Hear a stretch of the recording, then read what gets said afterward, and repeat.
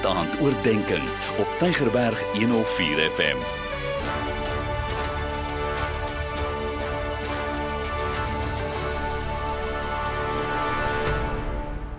Goeienaand, geagte luisteraars, wees wie eens 'n groet aan die wonderlike naam van ons Here Jesus Christus. Wat 'n voorreg is dit vir my om vanaand weer te kan wees, om elke luisteraar te bemoedig vanaand. Ek wil vanaand met u praat, laat jou put is jou reis na jou paleis. Jy weet, baie keer ondervind ons in ons daaglikse lewe, hoe mense ons in 'n put druk, hoe mense ons in 'n put gooi.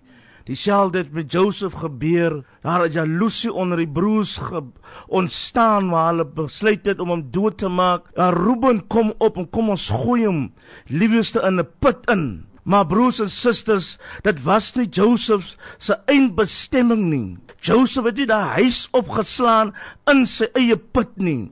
Joseph het nie vir hom 'n lewe uitgesit in daardie put nie. Maar Joseph het opgestaan, broers en susters, nadat hulle hom verkoop het.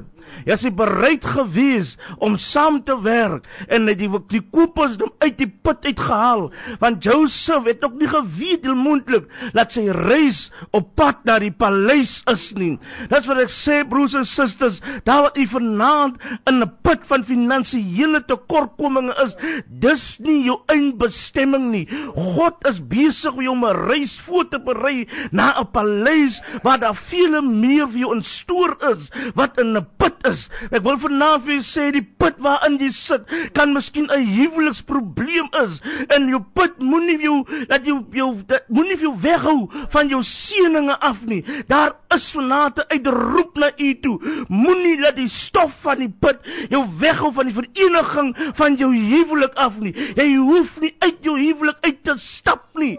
Jy hoef nie, broers en susters, jy kan verenig word met jou man, met jou vrou, want God is die toevlug. Hy is 'n toevlug vir een en elkeen wat in benoudheid is. Geagte broers en susters, die ding wat ek sien, toe Joseph uitkom met die put het die stof van die put afgestoffe en het voor sy reis voorgesit. Dit is nie elke dag maklik nie, maar jou eindbestemming moet jy nie verloor nie. Dis die fokus van God. Hy het vir ons 'n paleis vir ons voorberei, waar ons nooit tekortkominge gaan het nie. Jou put kan miskien haat wees, jou put kan miskien teleurstelling van mense wees, jou put kan miskien 'n vernedering wees, waar jy jouself verneder, waar jy jouself in 'n toestand drukken. Maar ek wil vanaand vir jy sê, staan op uit die put uit, skud die stop af, skud jou stof af, maar daar niks wees nie. Die God van die eeue is hier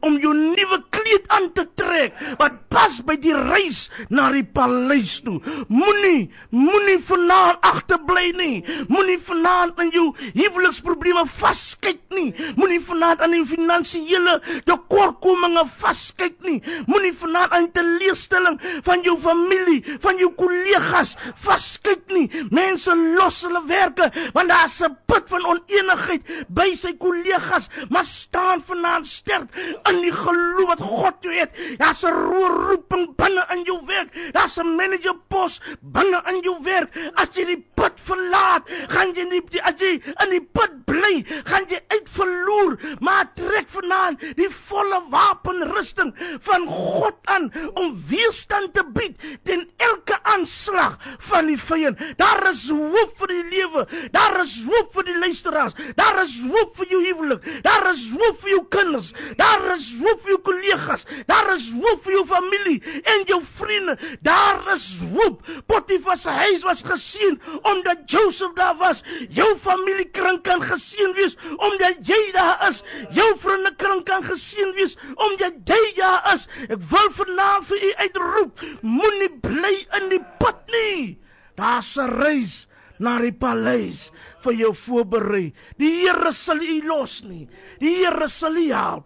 En mag God u vanaand in die holte van sy hand toevou en mag u deurdra. Ek vertrou vanaand dat die Here u gaan help. Want weet vanaand, jou put is nie jou eindbestemming nie. Luister wat sy naam, en die profeet naam eens verklaar. God is 'n toevlug in tye van benoudheid. En hy ken die wat by hom skuil.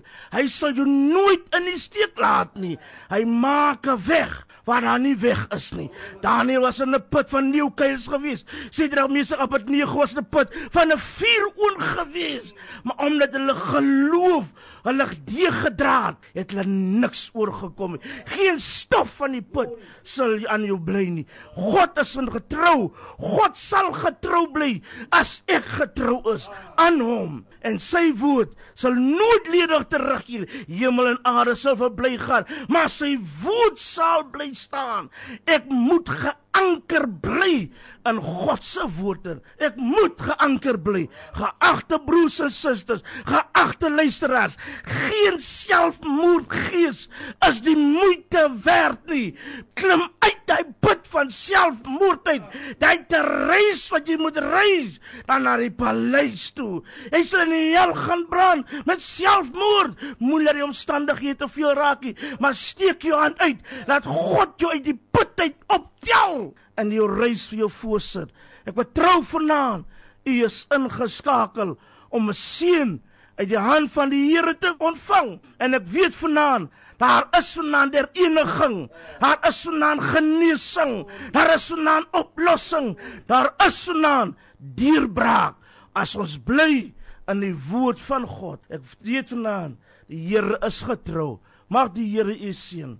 Almagtige God, ons hemelse Vader. Ek bring vanaand elke luisteraar na u toe. Soos die woord deurgegaan het, mag die salwing van God in hulle oorpoorte deurdrong, Here, tot binne in die binneste kamer van hulle harte, Here, waar elke bloedvaat uitgepomp word na verskillende dele van jou liggaam. Mag die gees van God, mag die salwing van God deurgepomp word na elke geloofskamer van elke mens, Here.